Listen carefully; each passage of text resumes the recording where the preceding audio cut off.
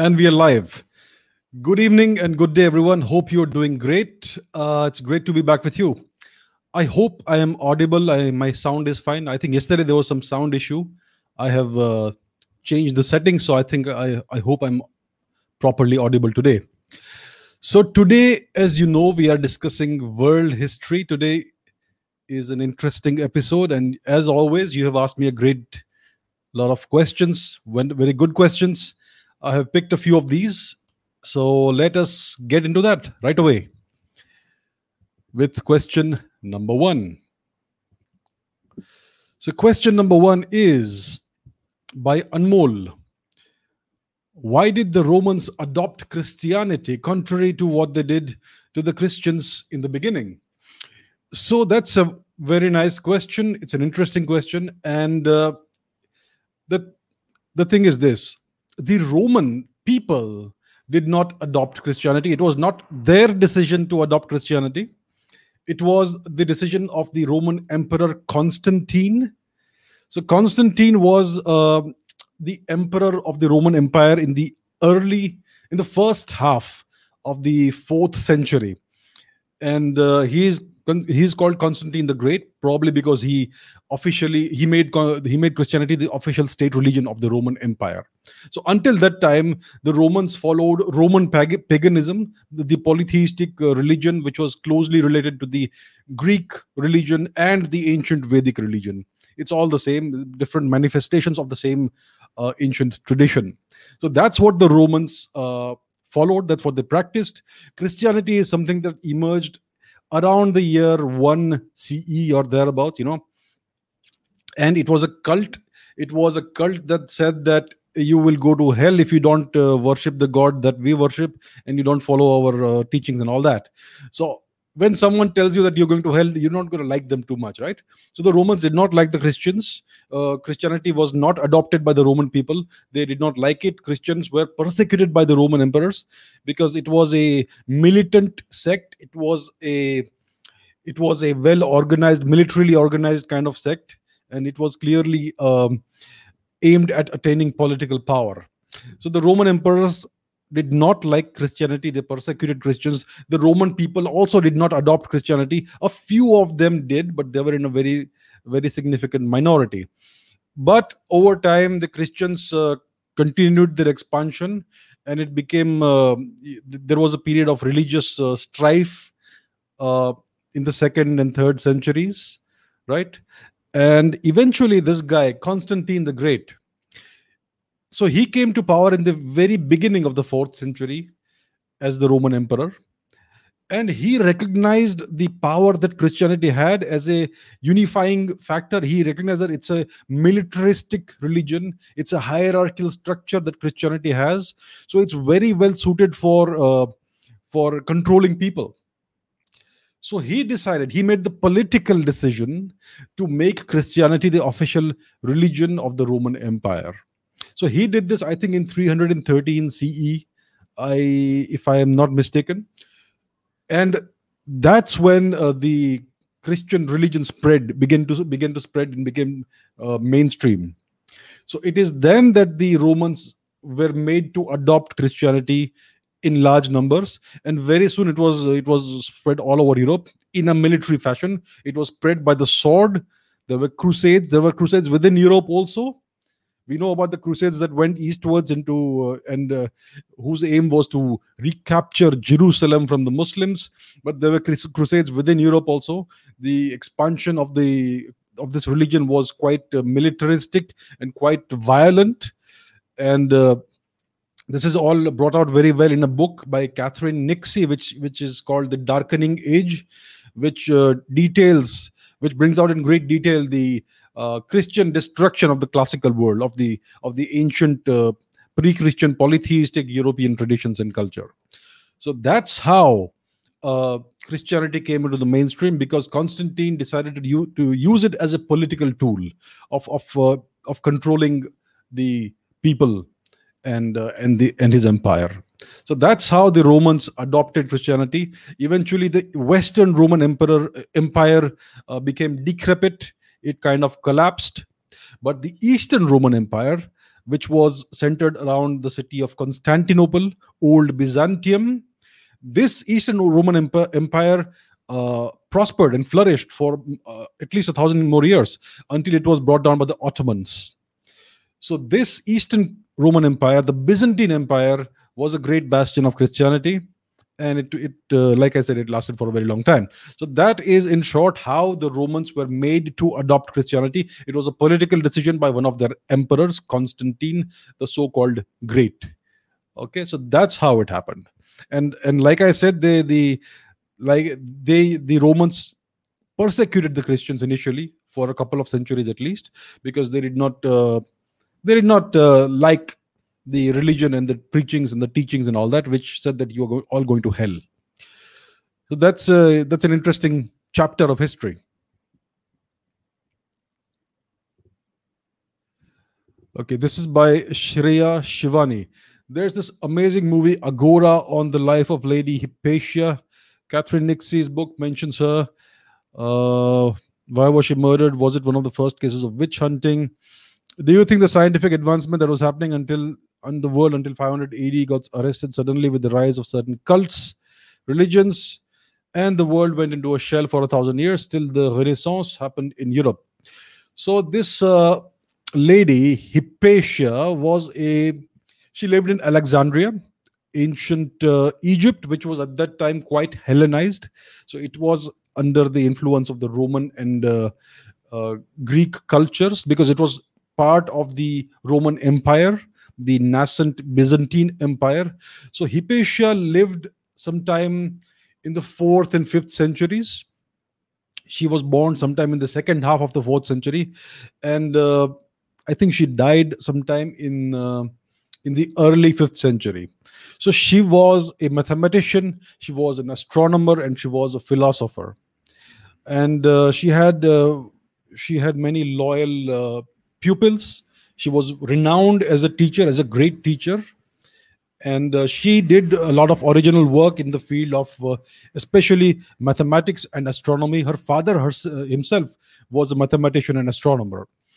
So she did original work in mathematics and astronomy.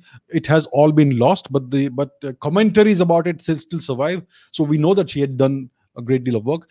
At that time, I think she was the foremost mathematician and astronomer of the Western world.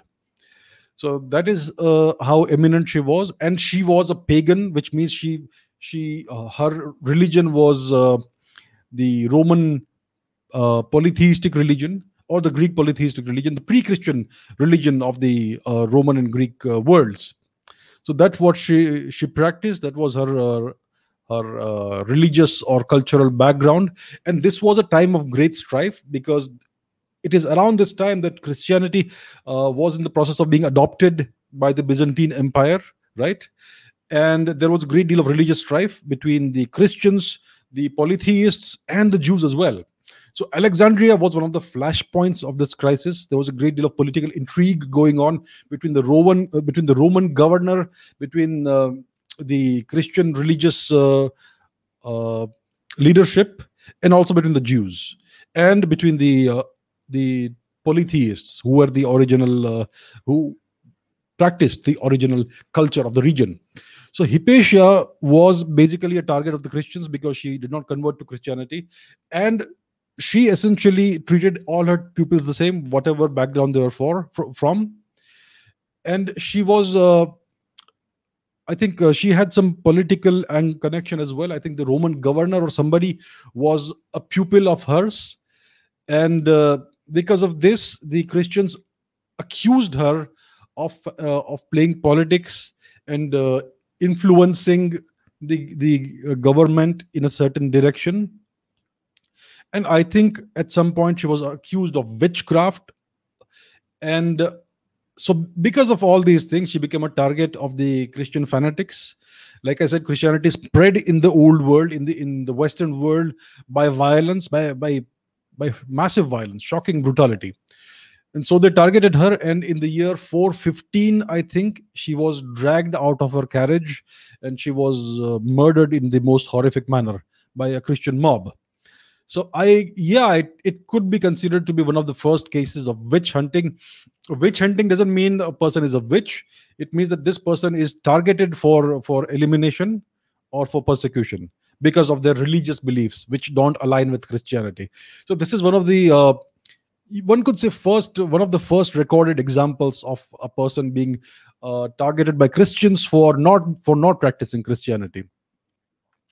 So yes, so about your second question, the scientific advancement that was happening in the world until this time, because of people like Hypatia and other scholars and philosophers and scientists and mathematicians, astronomers, all this was suddenly arrested with the spread of Christianity. They went after all old knowledge because that was dangerous for them. They wanted their new set of laws and rules and their new book to become the only authority in the world.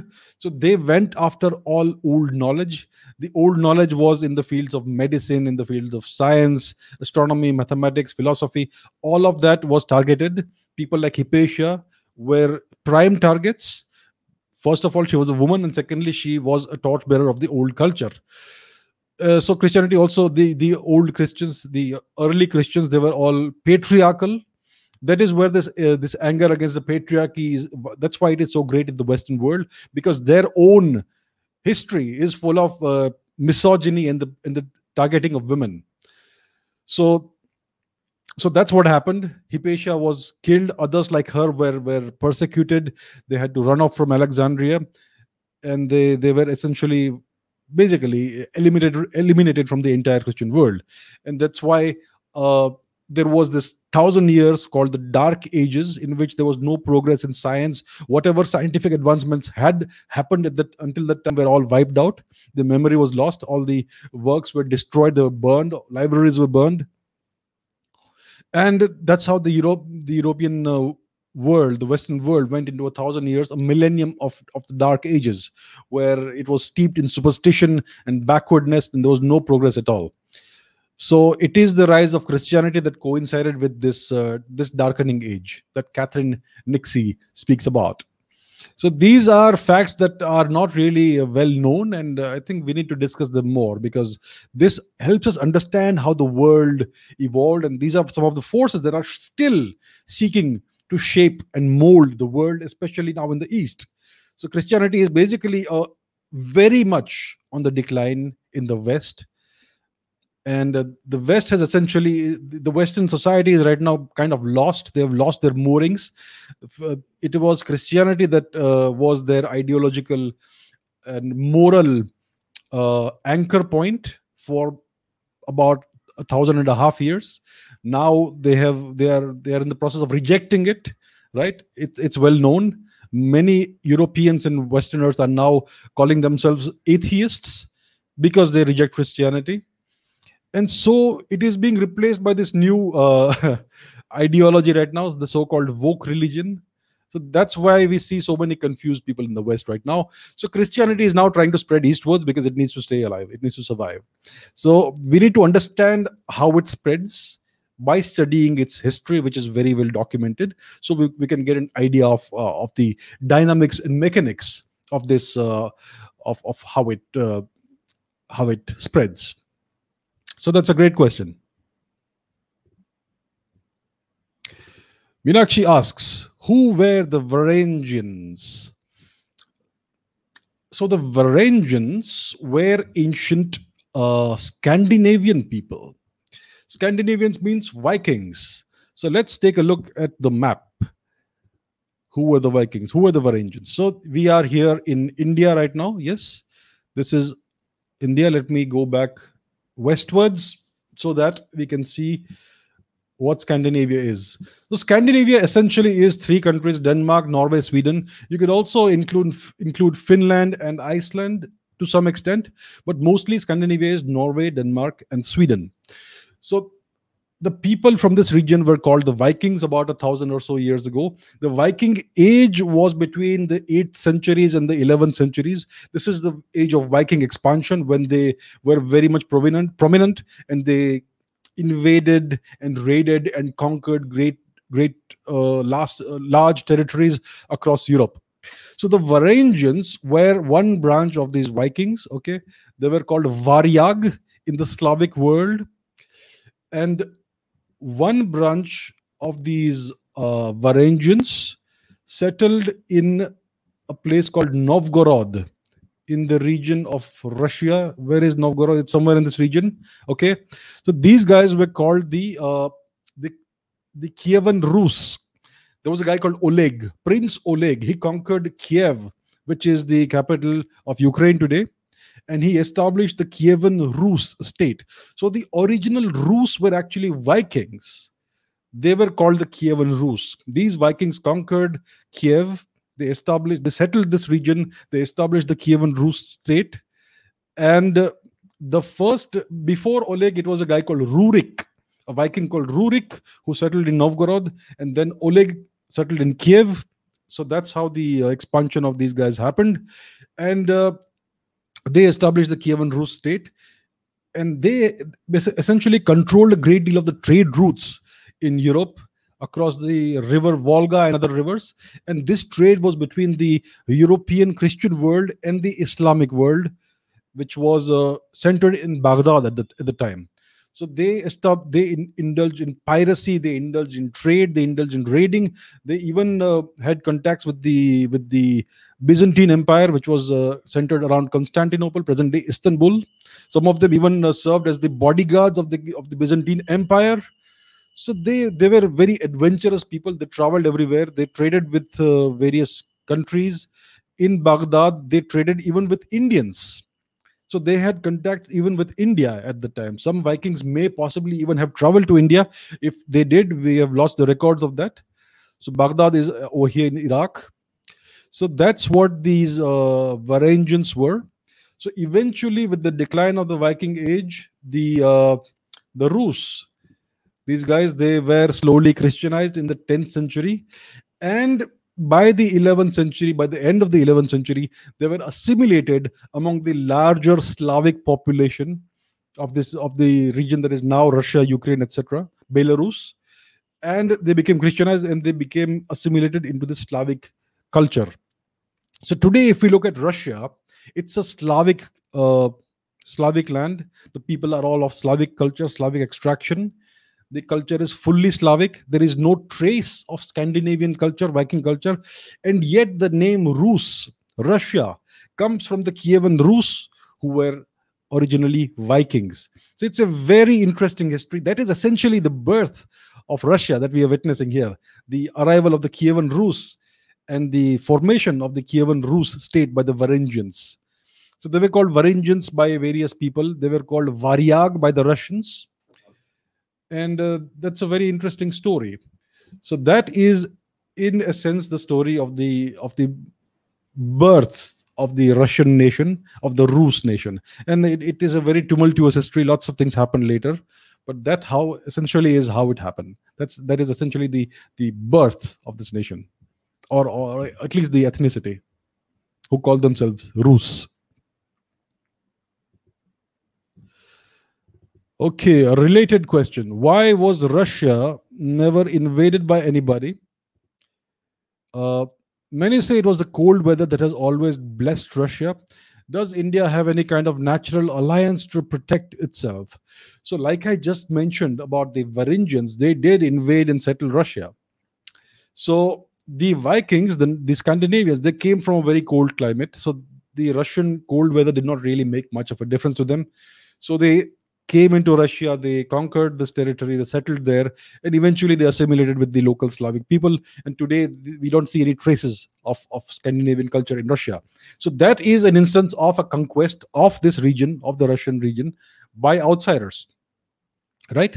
So Russia was invaded by the Vikings successfully.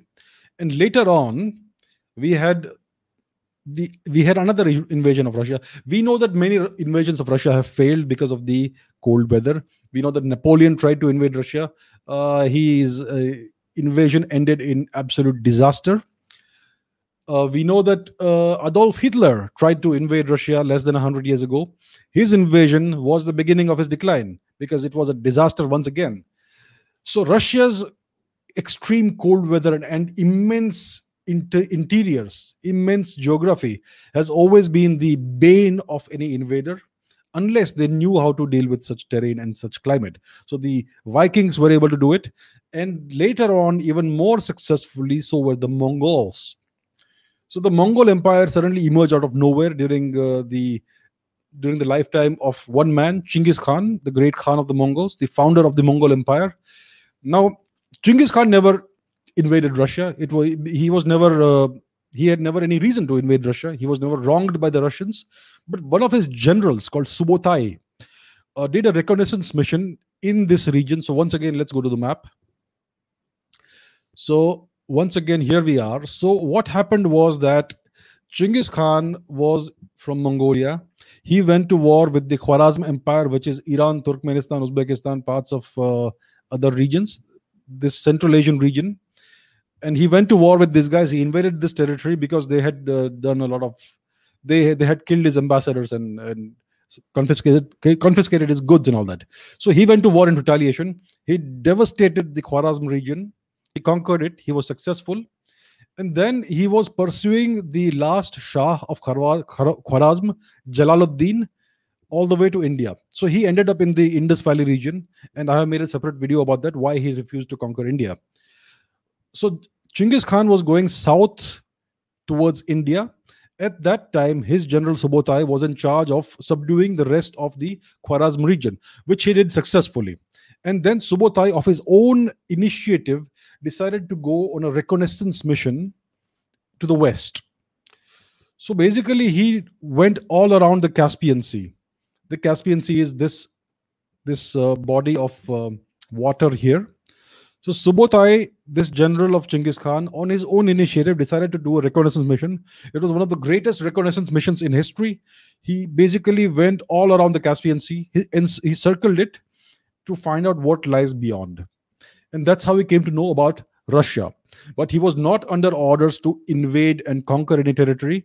So he just went around the Caspian Sea region. He did a good reconnaissance. He got an understanding of the geography and the kind of lands and people that lie beyond that region to the west. And he came to know about Russia. That's how the Mongols were introduced to Russia for the first time. So Genghis Khan died in 1227. His third son, Ogodei, became the Khan of the Mongols. And it is under Ogodei Khan that Subotai invaded Russia. He invaded Eastern Europe, and that was an extremely successful invasion. And later on, under other Khans as well, there were invasions of Russia, and essentially the whole of Russia was conquered by the Mongols. And that is what brought the Kiev region to a decline. The seat of power in the Russian region used to be Kiev. But because of the Mongol invasions and the devastation of this region, Kiev declined greatly. And that's how Moscow, the region of Muscovy, became prominent in Russia. And that's how today Moscow is the number one city in the Slavic world. That's how it is the capital of Russia. So the Mongols had absolutely no problem with the cold weather or the immense geography of Russia. So that goes on to tell us that Russia is not an unconquerable place. You need to know how to deal with the terrain, geography, and the climate. And the Mongols were perfectly fine with that. They were great at conquering enormous territories. So it is not the cold that has always protected Russia. The cold has not prevented the Vikings to a small extent and the Mongols to a great extent from invading and conquering Russia. So India historically had the Himalayas that protected India. But in today's world, mountains don't matter. Those can be overcome with technology, with aircraft and all that. So India can no longer count on the Himalayas to defend it from invasions. And even during the Turkic invasions, they were able to circumvent or bypass or go through the Himalayas via various passes and all that. So it is a kind of a natural barrier to some extent, but it's not prevented invasions from happening.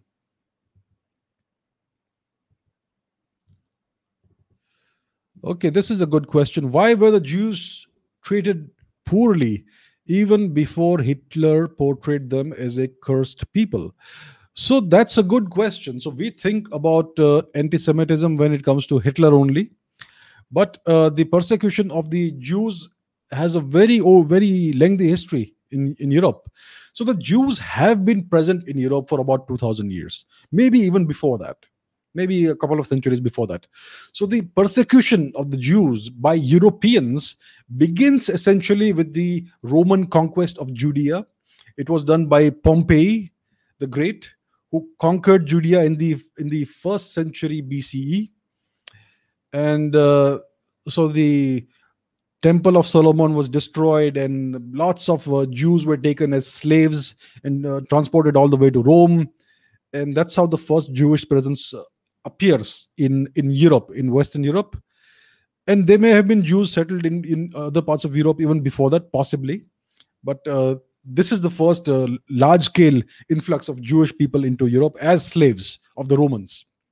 Now, there was a lot of Christian hostility towards the Jews throughout the uh, first millennium, and the reason for that is because of the uh, view that the Jews were the ones who crucified, who were responsible for the death of Jesus Christ, and there were various allegations made against them of being anti-Christian. And there are things about written about the Jews in the New Testament, I believe, or one of these books, holy books of Christianity. So this gave a great deal of impetus to anti-Jewish sentiment in Europe during the first millennium. Then you had in the 11th century, at the end of the 11th century, you had something called the German Crusade, in which Jews were targeted for the first time in Germany at a very high level. I mean, to a great extent, lots of Jews were rounded up and killed in a number of cities in Germany. So the thing was that at this time you had these crusades going on. The church was organizing these invasions of the so-called Holy Land, which is Jerusalem and the region around it, basically present-day Israel. And the aim was to reconquer this holy land from the non-believers, from the Muslims. But the Germans rationalized that why do we have to go several thousand kilometers to fight non-believers when we have non-believers in our own land? So that's why they went after the Jews in Germany itself. This was called the German Crusade, and it resulted in a great deal of oppression and persecution of the Jews and many deaths. Then you had the Second Crusade in France, in which something similar happened. It was in the 12th century. The Jews were banished from England in the 13th century. There was a massacre of Jews in France, in Strasbourg. In the 14th century, I think about 1,000 Jews were burned alive in the city square. And they were also expelled from France in the 14th century. They were expelled from Austria in the 15th century. Now, in the middle of the 14th century, there was this great Black Death in Europe, which was the bubonic plague, and the Jews were convenient scapegoats. So the Jews were accused of being responsible for this great illness, because at the time no one knew what a microorganism or a bacterium was. So this was some great black magic or devilry or Jewish magic or something. So they were accused of doing this. They were accused of spreading the Black Death by poisoning wells, and they were also accused of abducting and killing Christian children and using their blood for some occult practices or something like that. So that is the kind of allegations that were made against the Jews, and they were greatly persecuted. They were expelled from Spain in 1492 at the end of the Reconquista of Spain, which means the expulsion of the invaders, the Islamic and other invaders from Spain, which is a process that took around 700 years. It was completed in 1492, at which point all the Jews were expelled from Spain.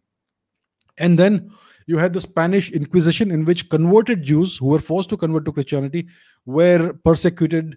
And this went on from the 15th to the 19th centuries, I think, the Spanish Inquisition. So you have this great 2,000-year-old history of persecution of the Jews in Europe. They have been persecuted relentlessly, mercilessly, and throughout history. And the only country where Jews have not been persecuted is India. They have had a small presence in India for nearly 2,000 years in some way or the other, and it's the only land outside ever anywhere in the world where they have been welcomed and they have been treated well and they have actually prospered.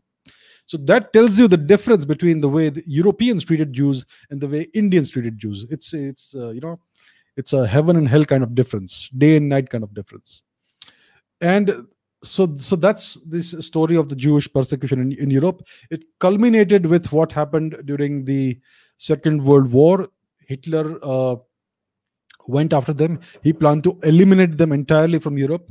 So before the Second World War, the Jewish population of Europe was around 9 million people. There were about 9 million Jews in Europe. By the time the Second World War ended, 6 million had been killed by Hitler and the Nazis. And today, I think there are less than 2 million Jews in Europe. So it's a drastic decline in population, all because of large scale murder and genocide at the hand of the Nazis mostly. But what the Nazis did was a continuation and a culmination of what the Europeans had been doing for nearly 2000 years. Akash asks, why is there enmity between the French and the British? This is a very, very good question. So this enmity between the French and the British has a history that goes back at least 1,000 years. So it begins with, like I said, the Viking Age, the Viking invasions and raids across Europe. So the Scandinavian Vikings who came from these three countries, Denmark mainly, and also Sweden and Norway, they used to raid regions of Europe south to their countries, which is mainly England, Northern England, and France. So there was this Viking chieftain called Rollo. So Rollo was in the habit of invading and raiding the region of France. So the king of France made a deal with Rollo that you stop invading France. Okay, I'm gonna give you a big piece of territory in northwestern France. You guys can settle here, and you will make your peace with the French. You will desist from trying to conquer Paris, and you will be given this big piece of land, and I will declare you to be a duke. So this, let me show you where this region is in France. This is France. The northwestern region of France is called Normandy. So that is where these guys settled. Rollo was the first duke of Normandy. So he was a Viking. So these guys, these Vikings were called Normans by the French, Northmen. So that's why this region became known as Normandy. And it is these guys so the condition was that they would assimilate into French culture, they would marry French women, they would adopt the French language, and they would become Christians. So that's what happened. So you had a number of dukes of Normandy, and I think this fifth or sixth Duke of Normandy, William, invaded England, and he was the last person to successfully invade and conquer England. So William, the Duke of Normandy, became William the Conqueror after he conquered England and became the King of England. So that is the Norman conquest. It happened in the year 1066. That was the first real instance of hostility between the French and the English, because by that time the Normans had become French. They were completely French by that time. So that's the first instance of hostility and conflict between the French and the English. Before the Normans came into France, basically the people of England and France were quite similar. They both had Celtic roots. But after the Norman invasion, things changed. Then you had something called the 100 Years' War. So the King of England, Edward III, laid claims to France, to regions of France, which led to a war in the 13th and 14th century, in the 14th and 15th centuries. So that war lasted more than 100 years. Then you had the 7 Years' War between these two countries in the 18th century, which also spilled over into India, into the Carnatic Wars. So this was in the 1450s and between the 1740s and 1760s. Robert Clive fought the French in India, and he defeated them. So that's another example of conflict between these two countries. Then you had the American War of Independence, in which the French sided with the revolutionaries who were seeking independence from the British. So that again is a conflict between these two countries. Then you had the Napoleonic Wars. Napoleon wanted to invade England, and he fought several battles with the English. So he was greatly opposed to England. He saw them as an adversary nation. So these are some of the instances that show you that the enmity between the English and the French has been constant for almost 1,000 years. So that is the reason for the enmity. So that is, these are examples of enmity between these two countries. The reason for the enmity is that these are two uh, countries that both had aspirations to world domination. They both had very different world views, and their aspirations collided, right?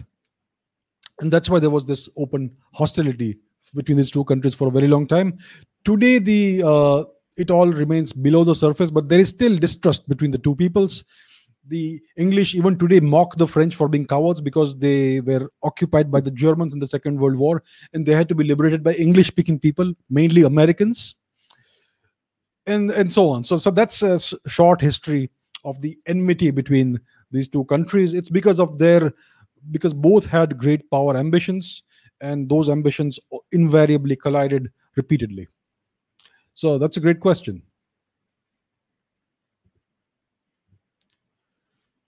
Anmol asks, to what extent did Columbus brutalize the Native Americans? And if he did that, then why is he still glorified in textbooks and otherwise? So that's a very good question. So Columbus, as we know, he reached the Americas in the year 1492, if I got my date right.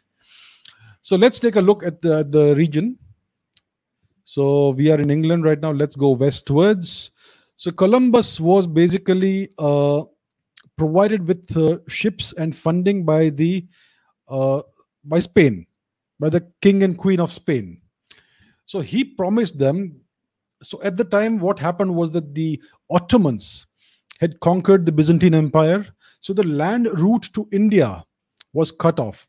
Now, India was a great source of textiles and spices and other materials for Europe.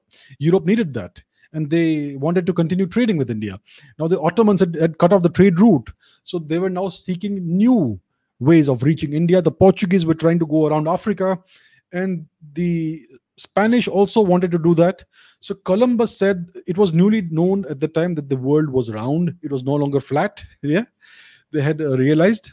So Columbus said that instead of going eastwards, I'll go westwards. I'll cross the great unknown sea and I'll reach Asia from the other side. And that's how I'll reach Europe. So that's what he promised to the king and queen of Spain, Queen Isabella, if I'm not mistaken. And they provided him with 3 ships and a number of men. And he went on this great voyage into the unknown westwards of Spain in the Atlantic Ocean.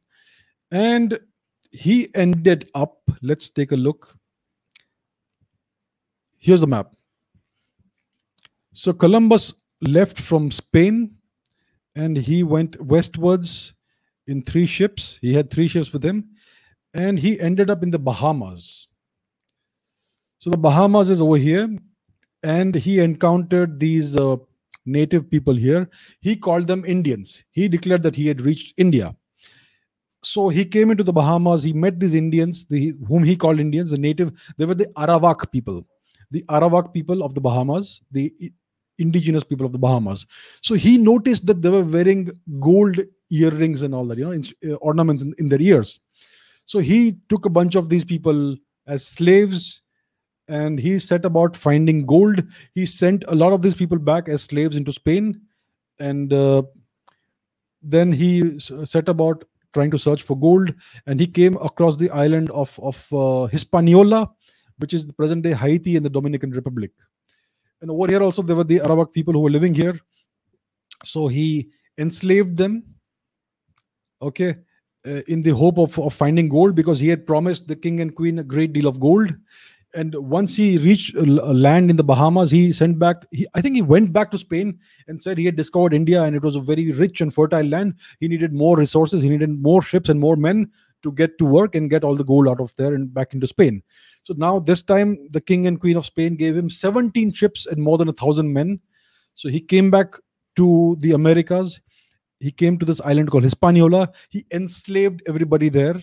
Everybody about every individual above 14 was put to work. They had to mine a certain amount of gold within a certain amount of time. If they did that, they were allowed to live. Otherwise, their hands and feet were chopped off and they were murdered. And everybody was put to work. All the men were put to work in mines. and trying to find gold, and all the women were put to work separately in basically planting cassava plants and digging up hills and all that. So the men and women were separated. They were made to work like 18 hours a day or something, and basically they all died off very very quickly. There was this Spanish missionary, a Spanish priest called Bartolome de las Casas. He has put it on the record. He was there. So he said that between 1494 and 1508, 3 million people died in the Dominican Republic, in the island of Hispaniola. The entire population was wiped out in less than 20 years. That's the scale of the genocide that Columbus perpetrated. He was an absolute barbaric monster. That's what he was. And it's amazing that he is glorified in textbooks in the United States. They still have this Columbus Day. He is portrayed as this great explorer who brought civilization to the new world. I don't think one would call that civilization, the amount of brutality he brought to the new world. So the people he met in the Americas were very gentle. They believed in sharing. They were trying to help Columbus. They were happy to offer hospitality and food and everything. And in return, they were brutalized, they were enslaved, and they were basically wiped out of existence. So that is what Christopher Columbus did in the Americas.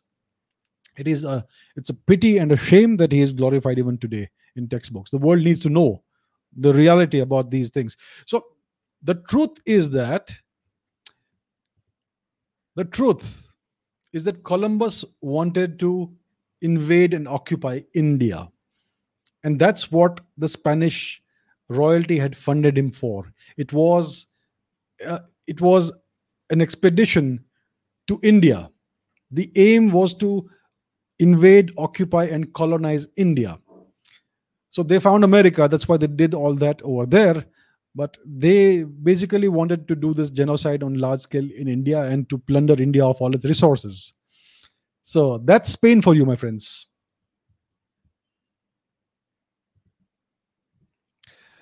Okay, this is another good question. Why did Britain or other European powers of the time never try to capture China, or did they? So there was definitely a conflict between the British and the Chinese. So let me show you. Let me share some images. Just a minute.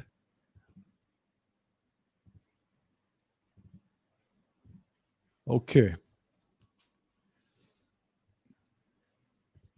So this is an image of a British opium warehouse in Patna. Opium financed British rule in India.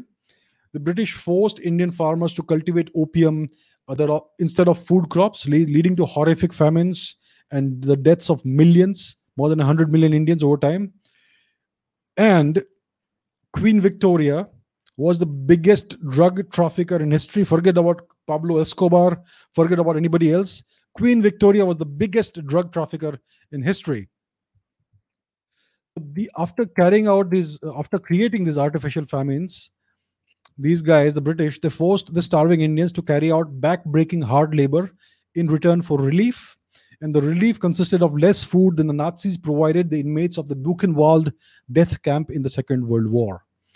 That is how British basically killed Indians in enormous numbers. And why am I talking about this? Because this opium that they forced the Indians to cultivate was used in China to extract riches out of China. Essentially, it was in order to extract silver from China. So here's what happened. The British went to war with China in 1839. What they were doing was they were forcing Indians to produce all this opium. Opium was then exported to China because the opium has some use in Chinese traditional medicine. But the British flooded China with opium, and it created millions of opium addicts in China. So the Chinese emperor, suddenly he realized what's happening. He became alarmed. He banned opium throughout China. He confiscated all the opium that the British had stored in warehouses and all that, and it was all dumped into the ocean.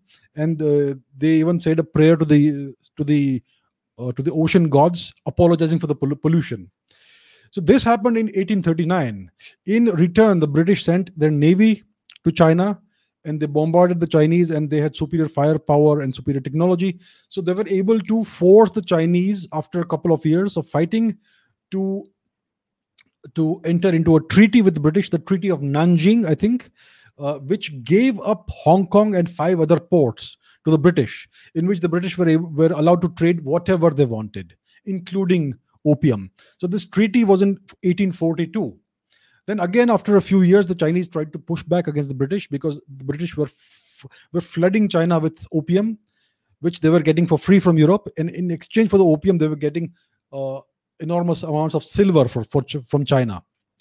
So China was becoming impoverished by the British. They were getting millions of people addicted to opium, and they were extracting silver out of China. So the Chinese tried to push back again. There was a second opium war with the British in 1856. Again, the British prevailed. The Americans and the French also supported the British in this opium war. The Americans were also dealing in opium in China, right? So the British, the Americans, and the French, they were all basically trying to enrich themselves at the expense of China. So the second opium war happened in 1856, I think. The Chinese again lost. There was a new treaty, a more humiliating treaty in 1858, in which 10 more ports were basically given over to the Western powers, mostly the British. In 1859, the British sacked Beijing and plundered the summer palace of the Emperor of China as an act of humiliation of the Chinese. And some of the soldiers, I believe, that the British employed in this activity were Indian soldiers. So China today uses that as a pretext of unfinished business with India. So this was in 1859, the sack of Beijing and the plunder of the summer palace. So there was a revised treaty in 1859 which made opium legal in China.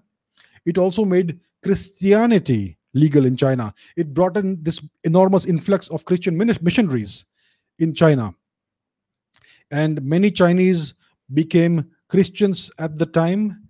The Chinese were impoverished at the time. There was this Taiping rebellion happening at the time, which devastated large parts of Western China. So the Chinese government was in a very poor and very precarious position, very weak position. And the Chinese nation was greatly impoverished. People were starving. And so people became Christian in exchange for food. So this is a record of that. These Chinese who converted to Christianity for the sake of food were called by other Chinese as rice Christians. Right? So this was another form of imperialism, the introduction of a foreign religion as a means of controlling the people and in exchange for rice. So the Chinese called these converts rice Christians, and this is on the record. It's all recorded in books and all that, right? So this is an example of how the British humiliated and subjugated China.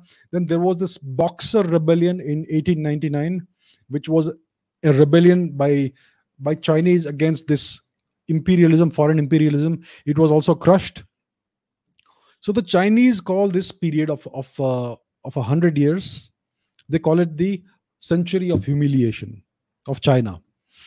And this lasted, according to the Chinese historians, from the time of the first Opium War, 1839, until Mao Zedong reconquered China and consolidated his rule over China. The Chinese Communist Party became the sole hegemonic power in China in 1949, most likely, right?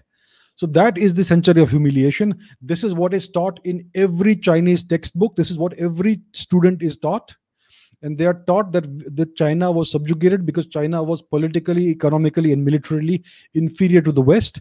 And ever since then, the Chinese have been trying to catch up with the West and surpass the West. So this is drilled into the heads of every single Chinese child and every student, that China needs to overcome this deficiency which caused it to be conquered. So they are trying to instill the lessons of history into their population, into their people, which is in stark contrast to India, which is trying to convince its population that colonialism and foreign occupation was good for the country. So that's the difference between India and China. China is trying to modernize the emphasis has always been on modernization and on surpassing every other nation, especially the West. And in India, it's always been of copying the West and being subservient to the West. Very different attitudes. So India is still completely colonized. China has decolonized way back. So this is the story of the European powers and British uh, interference and subjugation of China, which which happened in the 19th century and went on until uh, the Chinese Communist Party came to power. Okay, this is by Anmol Bhatia. Was Muhammad Ghori originally a Buddhist? No, he was born a Muslim, but his ancestors were Buddhist.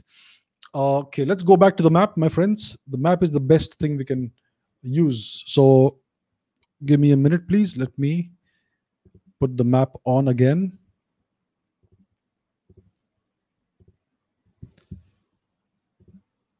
Okay, let's go back to India. So here we are. We're talking about Afghanistan. So the province of Ghor, let me show you where it is. It's in central Afghanistan.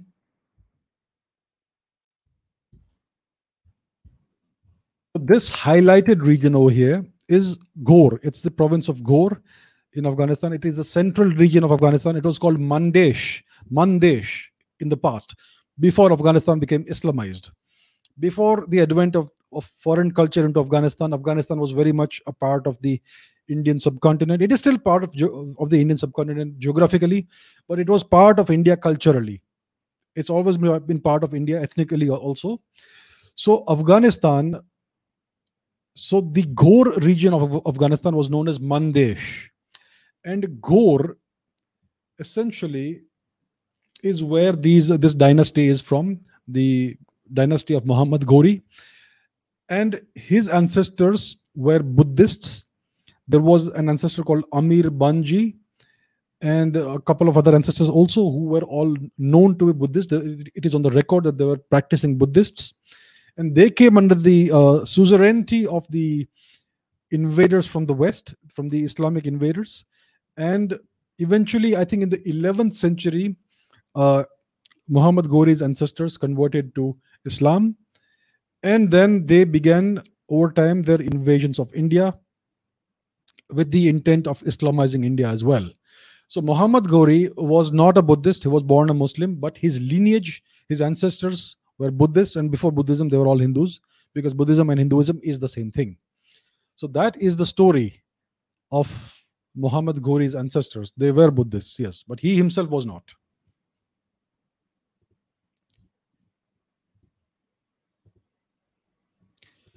So Ritesh asks, why is Afghanistan so difficult to rule?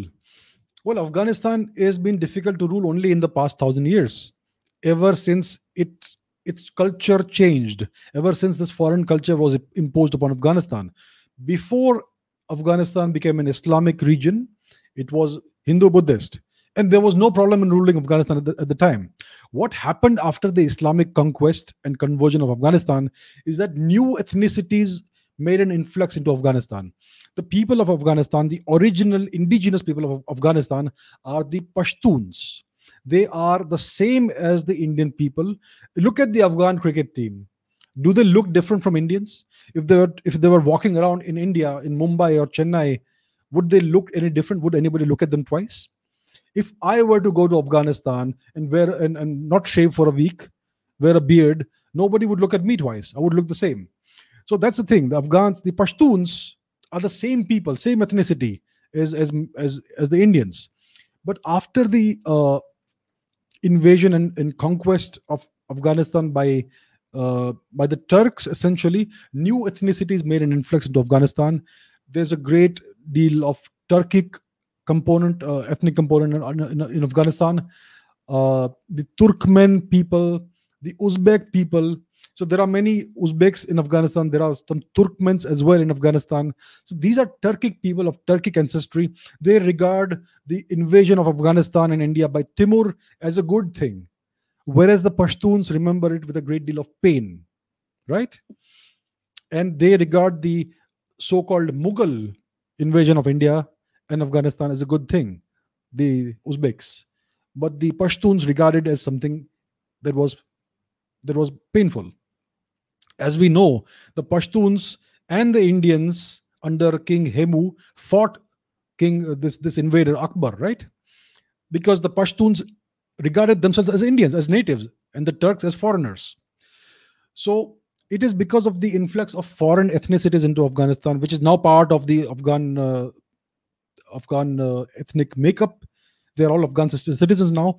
So it is these conflicting interests, conflicting cultures, conflicting viewpoints of history, etc., which has created so much internal strife in Afghanistan.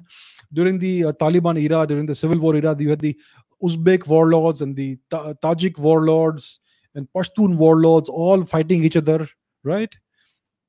And so that is the reason why Afghanistan is so fragmented internally, why it is so difficult to rule, and why there is so much internal strife between the Pashtuns and other people. And the Hazaras are universally detested for being the descendants of Mongol invaders, right? So that is the history behind the strife that you see in Afghanistan today. That's why the country is so difficult to handle, because every ethnicity has a different worldview, and they have different allegiances in different directions. So that is the leftover issue of history. It is the unfinished business of history.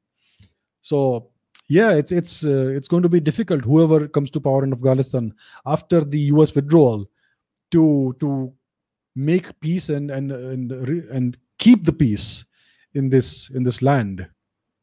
So it is all a consequence of the Turkic invasions of India that this problem exists in Afghanistan today. Yashvardhan asks, why did the British not create a separate state for the Kurds? Okay, so we have to understand what the British were doing when they were colonizing the world. They did not colonize India and other parts of the world to do some good to the local people, right? They basically colonized these countries for the sake of plunder and extraction. They had no benevolent intentions, right? They were not some NGO coming to improve your condition and to uplift your nation. Their only agenda was to enrich themselves at the expense of the conquered lands and the conquered territories. And wherever they went, when they withdrew, they left behind more strife. They partitioned India into several pieces instead of unifying India, because they had no intention of doing any good in India. And they wanted to keep conflicts simmering in this region so that they could extract long-term geopolitical benefits, continuing geopolitical benefits, because they still had interests in the Gulf region and they wanted Pakistan to be on their side. So they divided India into these pieces. And similarly, when it comes to Kurdistan, they had no interest in uplifting or giving justice to the Kurdish people. How did they care about anybody? All they cared was that they got their oil from the Middle East region. And that's why they created all these fragmented states in the Middle East. These are all artificial states. Iraq and Jordan and Syria and all that. These borders are going to change. We are already seeing the slow redrawing of the boundaries in the Middle East. So these are all artificially created boundaries. Many of them are just straight lines that just doesn't work. These things will change over time by the forces of geopolitics and history and power. So that's why the British, basically the entire Middle East conflict is a legacy of the actions of the British during the time they were in occupation of these lands. So they were not interested in doing any justice to anybody. The Kurdish people have been basically bereft of a homeland for several centuries. And how would the British care?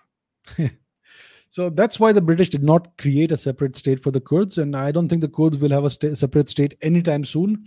The Kurdish people are divided across a number of countries, across Iran and Turkey and parts of Syria, Iraq as well, probably, right? And it's hard to see them acquiring a country of their own anytime in the coming years or decades.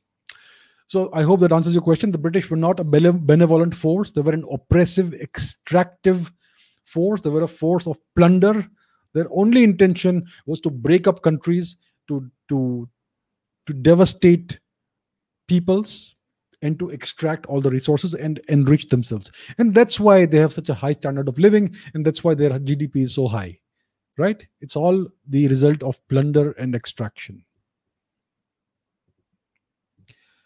Okay, Pink Line Cabs asks, why didn't any Asian empire take part in colonization despite being powerful as European empires? It's a cultural thing. The entirety of Asia, east of India, was essentially a land that was greatly influenced by dharmic culture over the past 2000 years, right? And dharmic culture is essentially um, a benevolent culture. The concept of colonization is completely alien to it.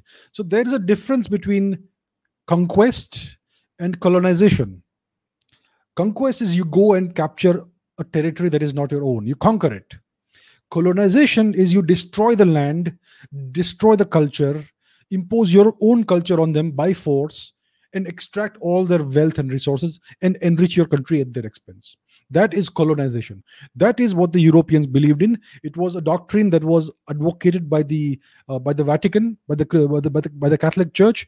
They declared that any land that doesn't have Christians is called what's the term? One second. Let me just. It's terra nullius, I think.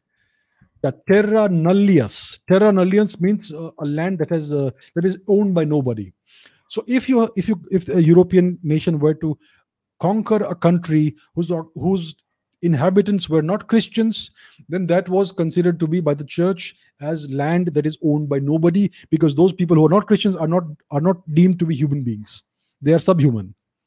So it was fair game for Christians to go and plunder such lands and kill any inhabitants, enslave them because they were not humans, and to try and impose Christianity on them in order to uplift them, so to say.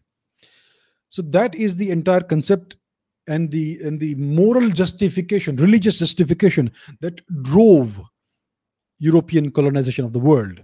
So it justified colonization, it justified slavery, it justified genocide. There is no such justification in any dharmic religion or even in any Asian polytheistic culture. This is just unacceptable in any of these cultures or moralities. And that's why Asian empires did conquer, but they never colonized. They never destroyed any culture. They did not impose a separate culture on the natives. They did not pillage and plunder and extract wealth out of any other country. For example, we know that the Indians, the Cholas, conquered the whole of Southeast Asia, and they did not ever take anything out of Southeast Asia, right? There maybe have been maybe one or two recorded instances of a little bit of plunder here and there as a form of revenge against some king. But overall, if you look at the large picture, India enriched these lands. India did not extract from these lands. And the number one rule was, when you conquer a foreign land, you will never touch the civilian population. Never. That is the number one rule of ethics and morality and warfare in the dharmic world. So they would conquer the land, but they would never touch the civilian population, who were allowed to continue living as they pleased, unimpeded, as per their own way of life. And that is the reason why the natives throughout Southeast Asia over time adopted Hinduism and later Buddhism, because they deemed this culture to be superior. These guys conquered us, and yet they let us live in peace. And actually, basically, so that's the thing, right? It is the mark of a superior culture that you have been able to conquer them, and yet you did not molest them. You did not do any harm to them. So that is why Hinduism and Buddhism were adopted willingly across Southeast Asia, and that's why they consider it to be their own culture today. They don't consider it to be a foreign culture or Indian culture. It is their own culture. So that explains why Asian empires did not ever take part in colonization. Now, you do have examples in China, for example, where they did colonize lands and devastate large parts of other countries from time to time.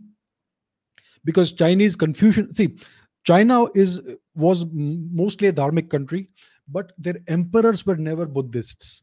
Their emperors always followed Confucianism, which is an atheistic tradition, and it is all about. So they balanced two forces: Confucianism and legalism. So legalism is the hard and unbridled pursuit of power. Confucianism is a slightly tempered version of that. So these two forces were balanced, and the Chinese emperors only believed in these two precepts. They never believed in any. They never converted to Buddhism. They never adopted Buddhism, and that's why their rule has always been brutal. If you see the rule of most Chinese emperors, it's been quite brutal. And so that's the story. So that is the overall reason why Asian empires did not indulge in colonization, despite being as powerful as European empires.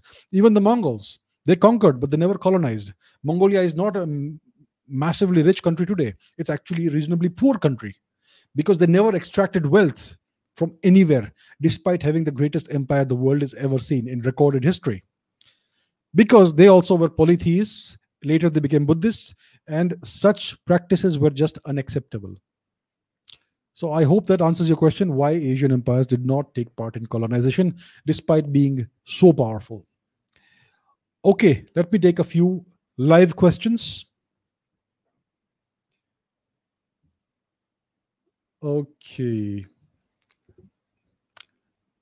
So, why did the Mongolian Empire divide throughout history? So, in the past, you see, we did not have technology. We did not have communication the way we have today. Today, you can pick up the phone and call anybody on the other side of the world. You can call anybody anywhere in the world at a moment's notice. So, communication is more or less instantaneous today. So, if you are an army commander or an emperor, you can coordinate across enormous distances in real time. In those days, keeping such a large empire unified was an enormously difficult task. The Mongols had a very efficient system of communication. They had a postal system, they had a courier system, they had these horse riders who would cover enormous distances in very short periods of time, and they had brilliant commanders like Subotai who could coordinate armies several hundred kilometers apart in real time, almost miraculously. But as the empire grew, it became impossible to coordinate it by, through and have a single seat of power. And that's why Chinggis Khan was forced to divide his empire among his sons upon his death. So he had decreed that whenever he died, his sons would get various pieces or various regions of his empire, because it was logistically impossible to govern such a large empire from just one place under just one Khan. So that is the main reason why the Mongolian Empire divided, because it was so large, it was impossible to govern effectively, efficiently from just one place. So it was better to have a number of Khans who governed their own piece of the empire. Those pieces too were quite large. So that is the beginning of the split of the Mongol Empire, fragmentation, because it was impossible to do this task without the kind of technology we have today. So that's the reason.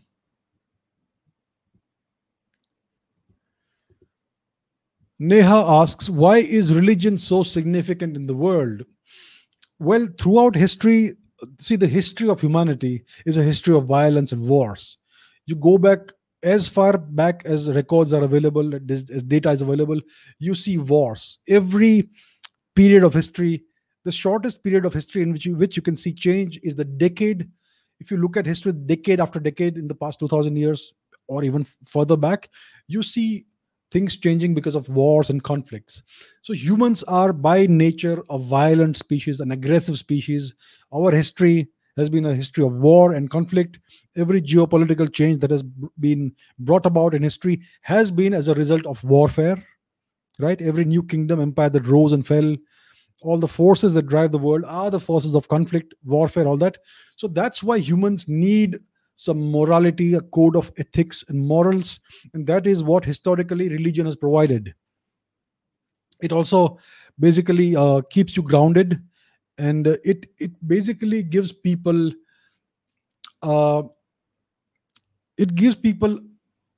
something that is already there, a code of ethics and morals.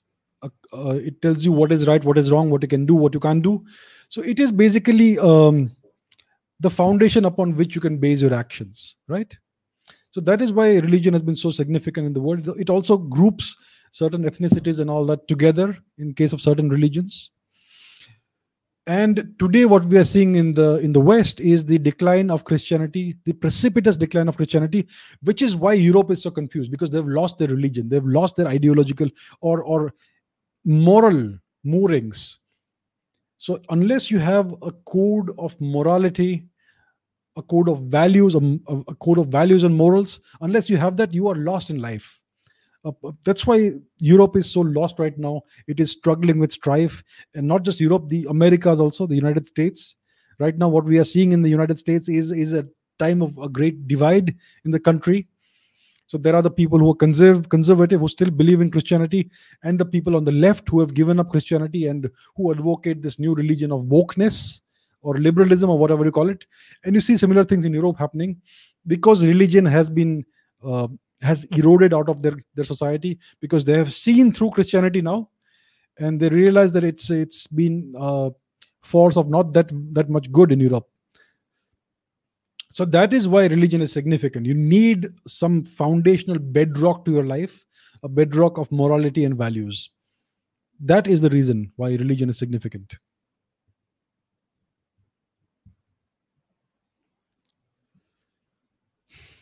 Okay, let me take a couple of questions.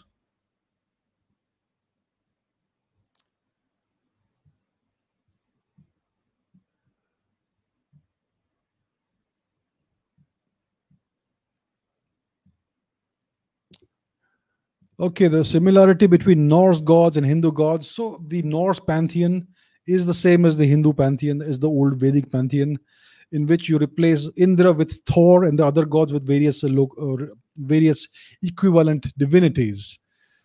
So that's the thing. That's the pattern you see across Europe. Whether you see the Greek gods or the Roman gods or the Slavic gods or the Norse gods or the Celtic gods, they are all local manifestations of the ancient Vedic pantheon, right? So you have in the Vedic pantheon, you had this the greatest of the gods was Indra. He was a god who had two main weapons. Both were called Vajra. So Vajra took the form of a mace or a hammer. It also took the form of the thunderbolt. Zeus is also the same kind of god. Jupiter is the same god, and Thor is the same god.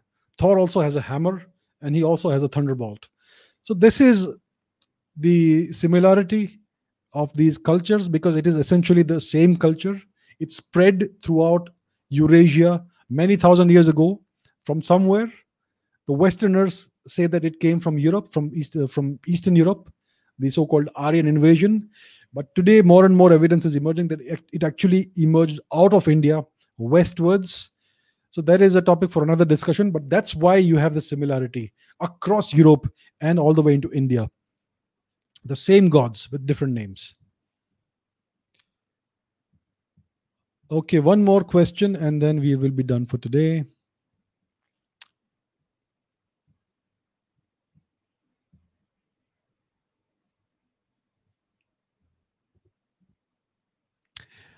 Women are mentioned in the Arthashastra seem to be subservient to the man. It also mentions that non-Aryas could be taken slaves. Did the status of women and ethics fall in Kautilyan society? You know, these people that translate das into slave, that is a deliberate mistranslation. Dasa means servant. A servant is not a bad or low class in society. The prime minister is the greatest servant, isn't he? Bureaucrats and public servants are servants, and yet they lord over us today. So das doesn't mean servant. Okay. And non-Aryas could be taken slave. I mean, these are all colonial distortions of what the actual text says. And I don't see where women are supposed to be subservient to man. Women had the highest of status in Indian society, which I have spoken about before. The Rig Veda has a great number of verses that were written by women. Show me any society in the world where the holiest text, where the foundational text of the society, of the culture, of the civilization is to a great deal authored by women. You won't see this anywhere in the world. Only in India could women be queens on a routine basis. Nowhere else in the world will you find these things. So all of these are modern revisionist takes on Indian society. So we need to decolonize as a country and as a society in order to see what we really were. And to do that, we have to revisit the actual texts in the original Sanskrit language and see what they are telling us. Right? Because today all the translations and commentaries about these texts are done by Marxist historians who try to see everything through the lens of class oppression and of the proletariat and the bourgeoisie and all that. So essentially, the only aim is to create divisions in society and to reinterpret the past according to the Marxist lens of class struggle. So that's not how the world works, especially not India. These concepts of class struggle and oppression and all these Marxist constructs are completely irrelevant in a society like India. This ideology of Marxism emerged in Europe because it was to some extent relevant to the capitalistic oppression that you were witnessing in Europe in the 19th century. That has no relevance in a society like India's, which has never been a capitalistic society or an oppressive society. So we need to see things in the correct context. So I will discuss this in greater detail in a future video, most likely. So thank you for asking this question. These are important questions that we need to take up. Okay. So great session, and thank you very much for all your questions. And I will see you in the next episode. It's been a great episode today. Thank you. I will see you tomorrow. Bye.